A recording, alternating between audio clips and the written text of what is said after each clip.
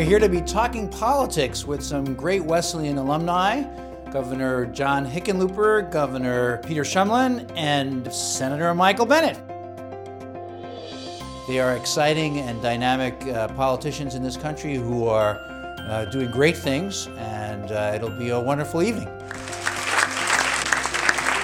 There are reform efforts across the country. I mean, it's the most comprehensive set of reforms ever. We now have the third lowest unemployment rate in America. You know, without Wesleyan, I don't think I would be the governor that I am, for this simple reason. What Wesleyan teaches you is to think critically, get the facts, and then be bold in trying to make this world a better place. That's basically the culture of Wesleyan, and I carry that with me every day in my job. We're living in an age where we have a very short period of time to get off our addiction to oil to save the planet for human beings. I think what Wesleyan really did was teach me how to learn and kind of build a foundation on which to build opinions that you really believed in. Energy and fracking is a huge issue in Colorado right now, on both sides, very passionately held. I think the connection with my experience at Wesleyan was the chance to be able to have conversations with people, to have fierce disagreements with people, but to do it by and large in a civil way, which at the moment is something that we desperately need in Washington, D.C.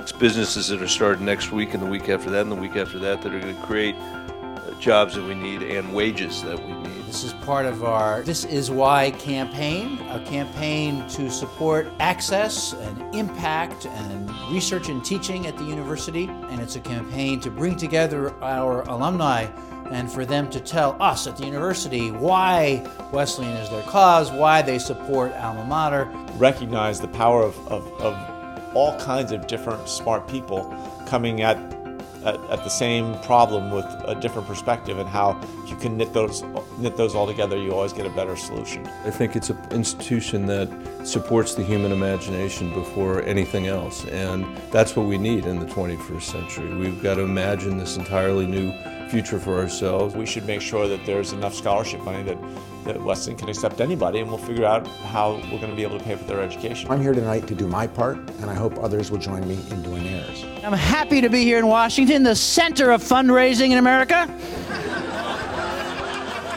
Our job as fundraisers, as administrators, is to make it possible for more students who need financial aid to come to the university. Our job is to provide resources and then get out of the way while the great teachers and students, researchers, scholars, and activists take their Wesleyan education and use it to build a better world.